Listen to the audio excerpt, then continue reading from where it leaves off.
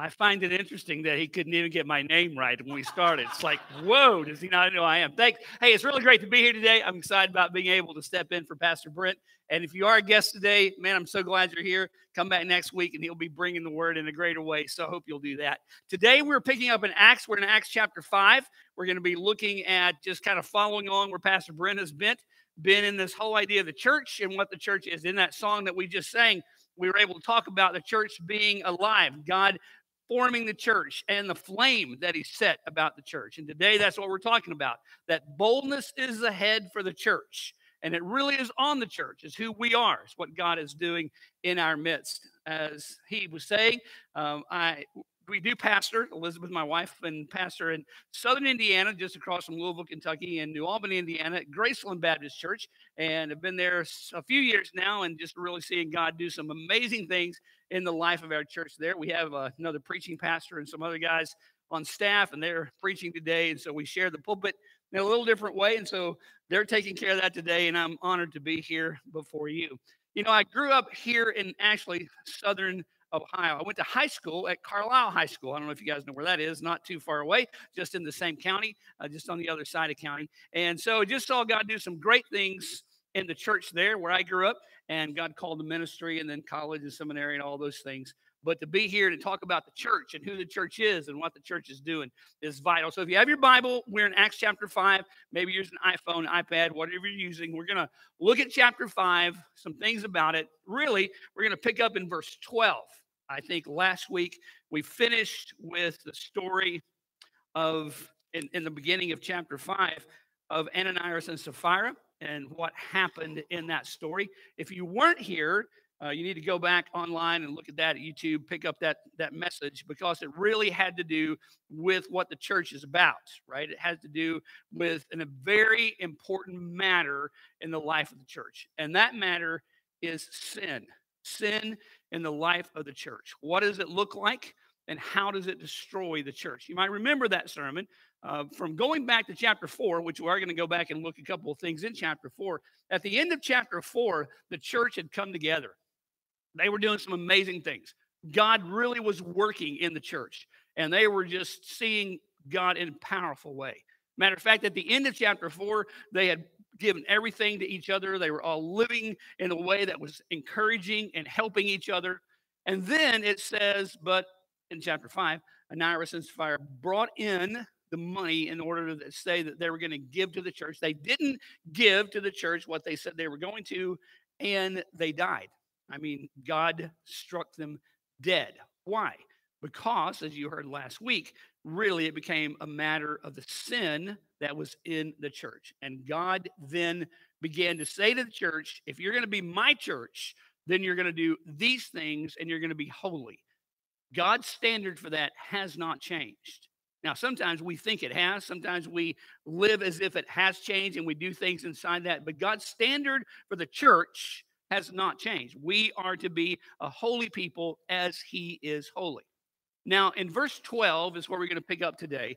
And we're going to come out of that very fact that the church is afraid. It ends in chapter 5, verse 11, and great fear came upon the whole church. Matter of fact, you know that word right there, church, is the first time in Acts that it's used in that same way. We think about Acts being all about the church. But the first time we hear the word church in Acts, they are in great fear of what the Lord has done.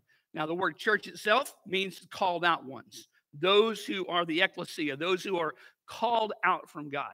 So in the very beginning, he's saying that we are a called out people, right? That's who we are. Now, over in chapter 4, which we're going to get back to, the whole idea of boldness becomes reality. How is a church going to be bold in being able to do what God has called us to do? So now we're in chapter 5, verse 12. We read this. Now, after this whole deal, the church is afraid. Now, many signs and wonders were regularly done among the people by the hands of the apostles. And they were all together in Solomon's portico.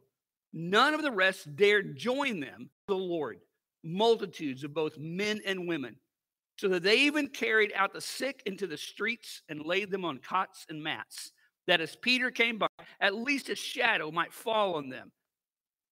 And the people also gathered from the towns around Jerusalem, bringing the sick and those afflicted with unclean spirits, and they were all healed. Now, in that passage, we began to realize that the church is doing a work, right? And inside that, God has a special place of what the church is going to do. Now, as we begin to look at this passage, we begin to recognize that boldness is a big part of that. And what they have done is to understand that God has already provided for them the promises. So they need to see the evidence of the promises of what God has already said. There's an evidence of the promises that God has given to you and given to the church. And here, the writer of Acts, Luke, wants us to see those promises. Now, I want you to take your Bible, whatever you have, and go back to the 4th chapter, just a couple of pages back, or maybe even one page over. Because at the end of that chapter, really starting in verse 28, he says, they were together in verse 28 to do whatever your hand and your plan and predestined take place. Verse 29, and now, Lord, look upon their threats and grant to your servants to continue to speak your word with all boldness while you stretch out your hand to heal, and signs and wonders are performed through the name of your holy servant Jesus. See, back in chapter 4, the apostles had been in a place where they were actually proclaiming the word of Christ. And now they had actually been in prison for doing that. They've been brought before the council. And there was great discussion about how the apostles, how the new church was going to live in persecution. But they were willing to be bold about that. Now, the reason they were willing to be bold about that, the expectation of the promises comes as they saw the answer to prayer. That's where they started, right? That's where they began in chapter 4, verse 29. They're praying to the Lord. They're saying, Lord, do something spectacular. Do something with signs and wonders and the work of your Holy Spirit so that we may lift up the name of Jesus. So as a church, if we're going to be able to do the work of the church, it starts as we begin to recognize that God is going to answer the prayers that you, as the church, are praying. Then becomes the question, what prayers are you praying? What are you asking God to do in the life of the church? What are you asking God to do in your life as you are among the people? What are you asking God to do in the life of a body of believers centered right here in Southern Ohio that has an opportunity to reach the community? Well, that's what the church was about, right? It was about the purpose of lifting up the name of Jesus. It was about the purpose of being able to proclaim who Christ is and what he was going to do and what Christ could do for individual lives. So it really does start with prayer. We say that often as we are doing things. We say that oftentimes as we're just passing by things that we need to be a people of prayer. But in verse 29 of chapter 4, it was the prayer that God answers over in chapter 5, verse 12. He answered them so that they may understand, that the people might see what God was doing among them. Now, at the same time that he answered their prayers, he gave them the authority of the leadership. The authority of the leadership of the apostles was the fact that they were teaching the word. They were being able to make an impact in the life of those who were hearing the word, and they were able to lift up the name of Jesus. That's what they were doing. If you look back over in chapter 4, verse 29, and they are performing these through the name of your holy servant Jesus. That's what the prayer was. Verse 30, and when they prayed, the place they were shaken, the place that they were gathered together was shaken. So the authority of leadership, the authority of those who are saying, here's what God is doing in the life of our church. Now, the question again, in your own life, what leadership role do you have? You can't just be the kind of person that sits back and say, the pastor's going to do it, or this guy's going to do it, or the elders are going to do it. We have to be the kind of people that have joined together because we are the leaders of the church. All of us. We are in this together. It's not just a few. It's not just a few of us that are doing the work of ministry, right? The Bible teaches us that what we're doing is teaching so that the church is doing the work of the ministry. What does that mean?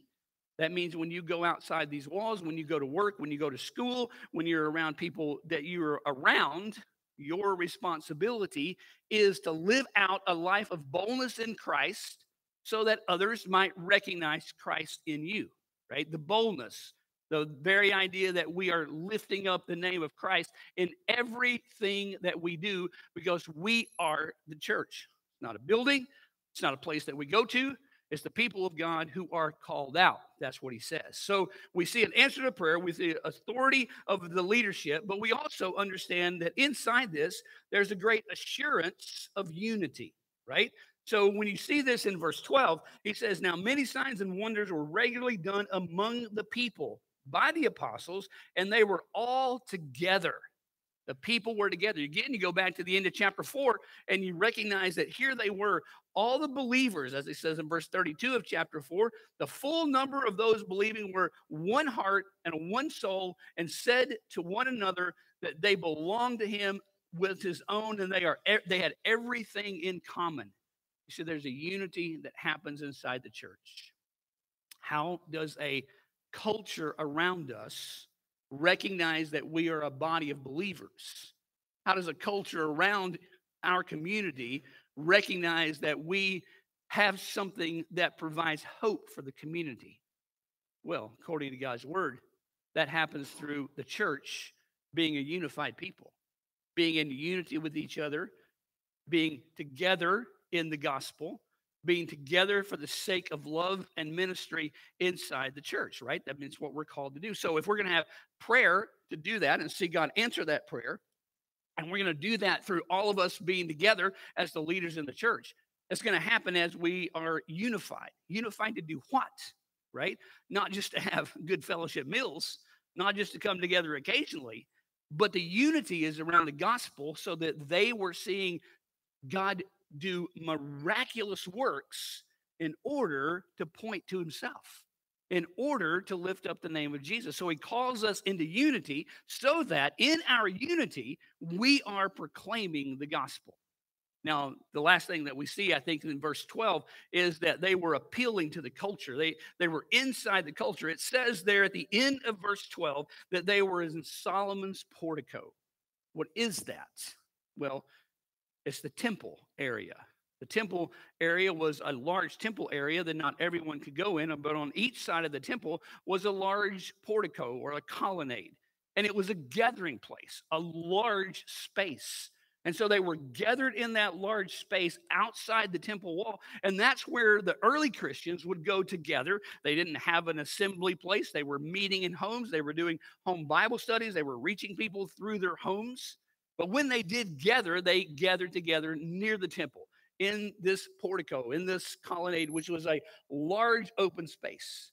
And out here in public, they were preaching the gospel. Out here where the culture could hear them, they were preaching the gospel. They weren't hiding from the culture. They weren't afraid of the culture. They didn't know what was going to happen to the culture, but they were willing to engage in the culture. Why? Because they understood the boldness that they had in Christ. They understood that Christ and the power of the Holy Spirit was so alive, so prevalent in them as a church people, the called out ones, that they were willing to do whatever it was going to take in order to preach the gospel because they understood there was evidence of God's promise. God told them that he was going to give them their power. God told them at Pentecost he was going to come upon them in a fresh new way. And that was his promise, and that was what he was doing. So you see, church, as we begin to look through this passage and we begin to say, what is God promising us to do? It's going to come as we are a praying people, right? It's going to come as we are the kind of people who are bringing together the leadership to say, this is what we're going to do. We're going to go as we pray, as we come together in unity, as we take the gospel outside the walls, as we take the gospels to the culture in which we live. So as we continue through the passage, we see verse 13 and 14, and we begin to say, okay, if we're going to recognize the evidence of God's promise, then we are going to have to experience the presence of the Lord. And that's what they did. Now, go back again to chapter 4. At the end of chapter 4, or at verse 31 of chapter 4, and when they had prayed, the place in which they were gathered together was shaken, and they were all filled with the Holy Spirit and continued to speak the word of God with boldness. There's a key phrase there, right? What is that key phrase? Well, they were all filled with the Holy Spirit. what is filled with the Holy Spirit means. It means they understood the presence of the power of God in their life. They understood the presence of the Lord with them. Well, let's look a little bit closer at this passage. Will you just look at verse 14 and 15 with me? It says at the beginning of verse 13, verse 13, none of the rest dared join them, but the people held them in high esteem. Now, there's a great debate on what none of the rest mean. Who was afraid to join the apostles? Was it the church that we looked at up there in verse 11? Was the church afraid to join the apostles? Well, remember, they had just seen Ananias and Sapphira die because of their sin. So who was afraid? Was it those people in the church who worried about their lives, who were saying, man, I have sin in my life, so I'm not going to show up? I'm not going to go out there and preach because there might be something that could happen to me. But whatever it is, the church, we know, according to this verse, is living in fear, right? It tells us that in verse 11. They were afraid. The church, the called out ones, were living in fear. Now, the great question is, do we live in fear? We live in the 21st century, very different than the first century in some ways. Technology, communications, travel, all those ways. Maybe not so different than persecution. Maybe not so different in the way things look for the church. Maybe not so different in a rejection of Christ, especially worldwide. So when we begin to see this, we say, what is the church living in? Are we living in fear, or are we struggling with that? Now, the other group of people that are in this passage are the people that it tells us in verse 13, but the people held them in high esteem. Well, the people's not the church, right? The people are the lost people, the people who are not a part of the church. But they held the apostles in high esteem, right? Why did they hold them in high esteem? Because they saw the evidence of God in their lives. They saw that the power of God was in them. Now, the people were searching for truth.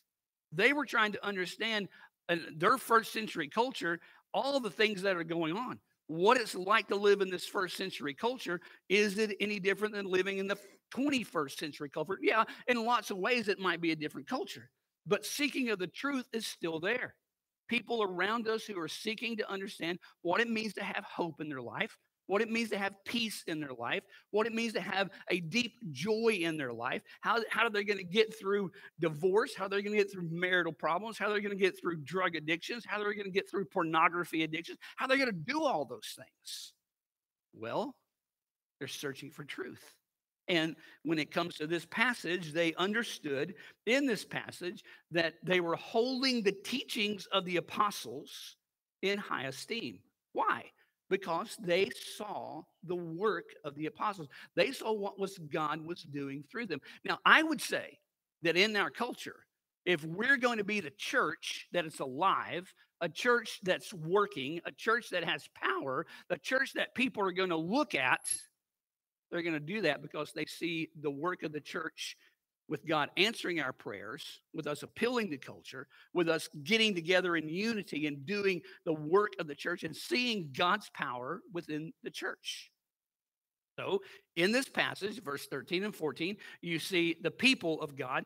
They might have been afraid to show up again. They were living in fear. The people around them were living in search of the truth. Now, the apostles, look at this verse 13 again. None of the people dared join them, but the people held them in high esteem. Verse 14, and then, and more than ever, believers were added to the Lord. Multitudes of both men and women. Why? Because we go back to chapter 4 and we recognize that the apostles were in a place where they're lifting up the end of chapter 4, verse 20, verse 31, and continued to speak the word of the Lord with boldness, the word of God with boldness. What is the word of God? Well, it's the gospel. It's the good news about Jesus. More than that, it's not just about his life and death and resurrection. That is the gospel, but it was real. See, they had experienced it. They knew that they could talk about the gospel because it was real in their lives. They recognized that they could talk about a resurrected Savior because they recognized who he was. They had been there. And then the question becomes, as the church, you and me, at what point do we able to talk about the gospel, but are we able to talk about it because it's real with us? It changed us. It was a time where you're able to say, man, here's what God did in my life, and I'm never going to be the same again. Well, I can tell you my own personal testimony. It happened to me at Hillcrest Baptist Church in Carlisle when I was 17 years old, when I heard the guy speaking, the pastor preaching, when a Sunday school teacher said to me, you might know a lot about religion, but you don't know anything about a relationship to Christ. And when I became a follower of Christ, it changed everything. My friends, matter of fact, my friends didn't change. What changed was my attitude about my friends. No longer could I do the things my friends were doing, but what I had to do was tell my friends about who Jesus is in my life. Did it change my trajectory of life? Absolutely. Changed everything about where I was heading and what I was going to do and who I am today. All happened in that moment when I said, Lord, I surrender everything to you. Here I am. But that has to happen to each of us, right? It's a surrendering to the Lord to say, Lord, the gospel is true in my life, but it's living out in my life. It's coming out in who I am.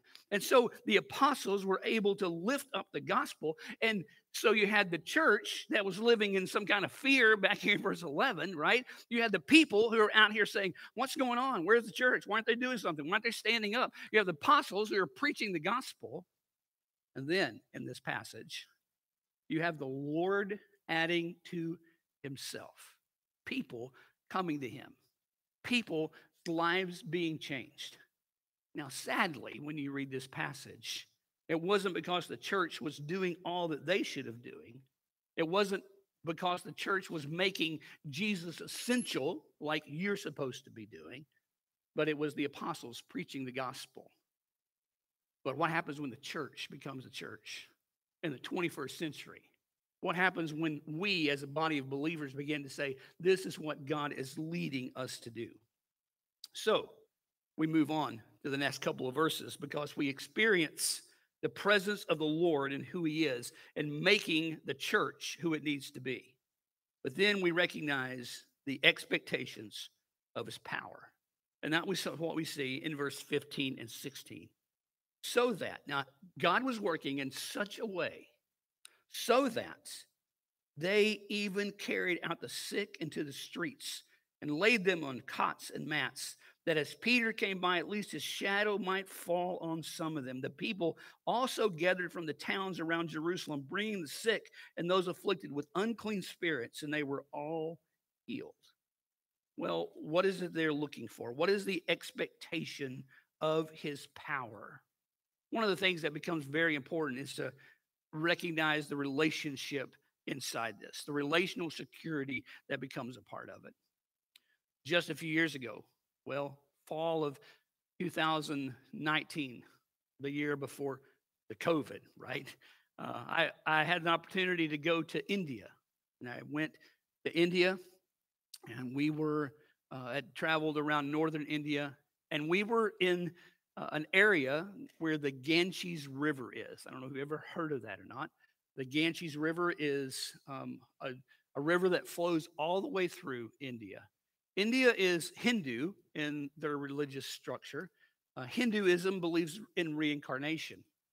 And if you can get to the Ganges River, it's like the holy river in India. As a matter of fact, it's also known as the dirtiest river in the world. Yet, the people come from all over India and other places that are Hindu in nature in order to baptize themselves in the Ganges River. Well, I'd heard about it, but then I got the opportunity to be there and to see it, right? So you have people who've lined up as far as you can see. If you're on the shore of the Ganges, as far as you can see, there are people. And they're going down in the river, right? And they are bathing in the river. They're baptizing themselves or maybe baptize someone else. And I don't mean as we baptize, but they're just kind of going down in the water. You'll see a husband who may have his hand on his wife's shoulder and head, and he'll push her under the water.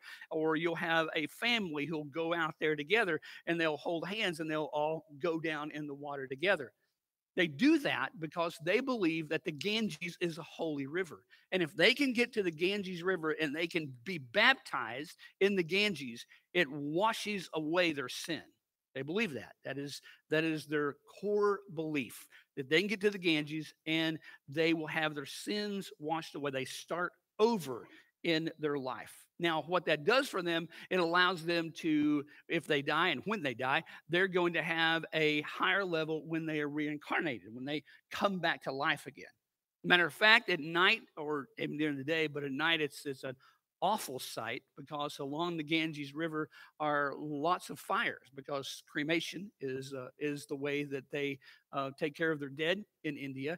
And if you are cremated by the Ganges and they put your ashes into the Ganges River, your incarnation comes back at a much higher level. So people travel from all over the country in order to come there. And it's really a very, very sad sight to see. But what I took away from that was the sadness of seeing those families, seeing a dad with his kids walking out into the water, baptizing his kids, putting them under the Ganges, knowing, hoping, desiring that there would be something inside that, something that he was going to do to allow his children to come back at a higher level in their next life. The brokenness of that, the sadness of that. Now, fortunately, in that whole area, though it's not easy to do, and by persecution, there are believers who are preaching the gospel. There are men and women in churches, and we with some of those who go down there to the Ganges River, and they try to connect with people in a relational kind of way. They don't stand on the sideline and try to preach the gospel, because if they were to do that, they would immediately be thrown in jail.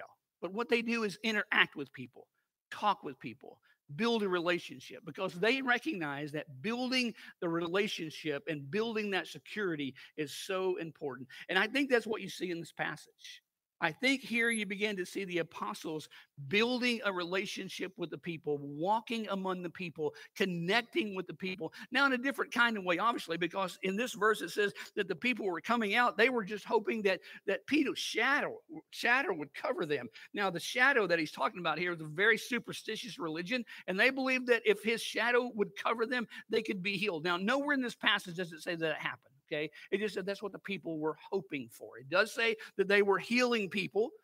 With physical healing became very real in this case. They were seeing people healed by that. But in the meantime, what they were doing was among the people, going out where they were. Why? Because they desired more than anything else, the apostles, hopefully the church, especially the church today. They weren't desiring to heal people physically, though that happened and that occurs around the world all the time. What they were hoping for was spiritual wholeness, to be able to see people understand that they could be whole in their lives because of the gospel. That's what he says in verse 16. The people also gathered from the towns around Jerusalem, bringing the sick and those afflicted with unclean spirits, and they were healed. The healing that he talks about there is not just a physical healing, but it's the healing of life, the brokenness, the hurt, the problems, the struggles, all the things you go through, all the things your family go through, all the things people that you work with go through, all the things that in your relationships go through, hurt, loneliness, depression, struggles. The apostles were among the people. They were bold in proclaiming Jesus. And because they were bold in proclaiming Jesus, lives were being changed. And that really is the focus of this passage. It comes out of a people who were afraid, a church who had seen God do something extraordinary. What was that? Well, two of the church members who thought they could get away with lying to the Holy Spirit died. And out of that fear, the apostles continued to preach the gospel in order to live among the people with great boldness. We sang a moment ago about the church that's alive, a church that's aflame is the word that we sang. And that's what we hear here. The beginning of the church going out to the people around them. And it calls us, right? It calls you and me to be the kind of people that are bold in all that we're doing. How are we going to do that? How are we going to be a church that is bold in reaching our community? Well, the first way we're going to do that is to find ourselves in the right position. What is that position? A position of a new life, a position of how Christ has changed us, and that we can sing about our lives that was indeed a grave, but now the newness of the garden, the newness of completion, putting ourselves in a right position with the Lord so that we're able to speak out all that he's doing around us. I think a second part of that is to recognize the work of the Holy Spirit. How do we see the encounters with what God is doing? It's not by coincidence that you run into a person that you haven't talked to in a while. It's not by coincidence that you get to see a person that you haven't seen in a long time. Could it be that in our lives, we could begin thinking about everything that happens around us is not just happenstance or coincidence, but it's the work of the Spirit of God. It's the Holy Spirit intersecting your life with another person's life who needs healing from the Lord. Well, they might not need physical healing, though they might. Maybe you need to pray for them about where they might be physically. But what we do know that those around us need is the wholeness of the gospel, the wholeness of the life of Christ who can change them. And if we, the church, are not going to live in fear, are not going to be the people who say, oh, we're afraid to do what God has called us to do. We're going to be the people who are saying when we walk out of this building, when we intersect with people around us, when we intersect with our friends at school, when we intersect those in the workplace, we're doing it, living out the gospel because we know that we are in our right relationship with him, right? That sin becomes a matter that we had to deal with and that we've dealt with it. That now because we have the Holy Spirit in our lives, it is making all the difference in how we live, what we do, what he does in and through you. And I think that's the joy about the church. I think that's what God wants to do in the life, in your life, in the life of this church, to make an impact in this community, to make an impact in the people around us, not because of what we do, but because of the boldness that we have in who he is. That makes the difference. Will you pray with me? Let's bow our heads together as we pray. Father, as we come to you right now, we are grateful to your word. And Lord, my prayer is that your word is what speaks to us. We read the word when your people, the church, prayed and you moved. We read the word when your people went into the culture and the culture was affected, not simply by our words, but by the power of the gospel. Father, I would pray that you would give us just great expectations of the power of what you want to do in and through our lives and in and through this church, this body of believers. Lord, that in all that we do, we can look toward the promises that you have given. Lord, we know that even in those promises, there can be difficult days. Even in those promises, there can be great persecution. Even in those promises, it can be difficult for us to be bold the way you desire us to be. But Father, that is our heart today, that you would so empower us by the work of your Holy Spirit. You would so allow us to see who you are, that as we leave, as we go into our work, life, all that we're doing, we're willing to be bold. We're willing to stand up. We're willing to speak out the gospel because we know who you are. And we thank you for that. In your name we pray. Amen. Would you stand with me right now? We're going to sing this song. I don't know how you typically do it here. We have an area where at our place, we pray. We come together, we pray. Our pastors are there. Pastor Brent will be here, maybe some others. But if you want to pray, man, we'd love for you just to be able to say, Lord, help me to be bold. Lord, I'm just asking you to give me boldness. I've got a friend that you need to pray for. Maybe there's somebody. Maybe God's going to put one person on your mind right now, and you say, I need to pray for whoever that is, so that you can be bold to witness to them. bold to share the good news with them. You just need that one person, right, that you can share with. Maybe in your life, maybe that's that matter of sin that you need to say, Lord, I got to take care of this. I got to deal with. Maybe you're here today and you're not a follower of Christ. And Christ really is bringing him to yourself. As we sing this song, we'd love to talk to you about what it means to be a Christ follower, what it means to have your life transformed by him.